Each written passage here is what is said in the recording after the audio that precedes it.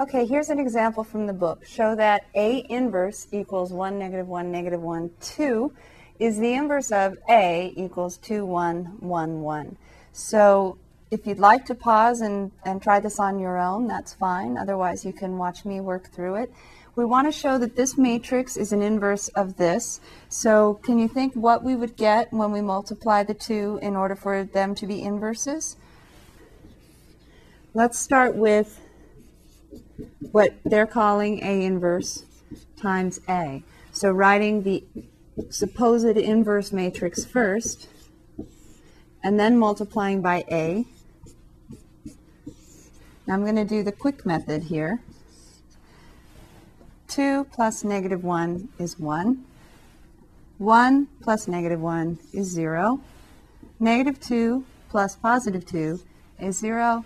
And negative 1 plus 2 is positive 1. So it looks like A inverse times A is 1, 0, 0, 1.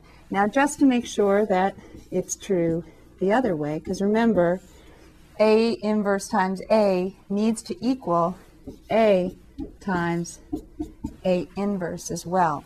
So multiplying with A first and then A inverse, still a 2 by 2 result. 2 plus negative 1 is 1. Negative 2 plus 2 is 0.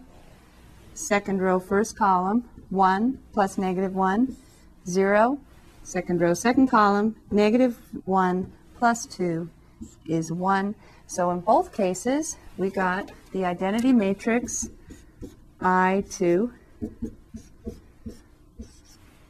So since B times A equals A times B, B equals I2, B must equal A inverse. So this is enough to indicate to us that what they state is A inverse is actually the inverse of matrix A.